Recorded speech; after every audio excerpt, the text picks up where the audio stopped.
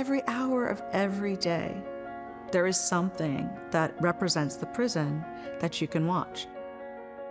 We were overwhelmed and inundated with that information without really ever stopping to analyze the effect it was having on us. So one of the things, of course, we'll do at this. Visualizing abolition is really the response to that. People know that there's something wrong with prisons. A lot of times, though, they think what's wrong is about the culture of the prisoner. We actually need to build up new ways of conceiving of what we would have instead of prisons. So what would have to change? Some years ago, my research led me to looking at contemporary artists who were engaging with the prison system.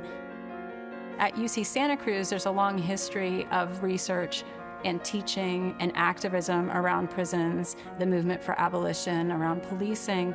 We just had to find different ways to engage the public, engage students, to work with artists, to work with creatives.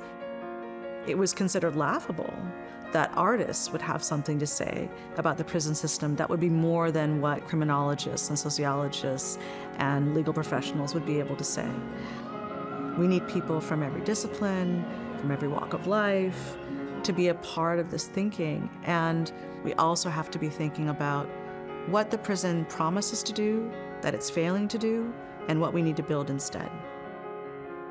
Visualizing abolition is unlike any other thing that's come out of the abolition movement because of its concentration on art and visual culture. Museums have a place to play as well, to be places of civic engagement, to bring people together around ideas, around art, around experiences, to use our imaginations, to think about what else we can build.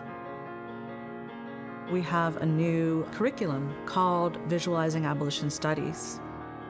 It will consider prisons from an abolitionist point of view and from a cultural point of view first.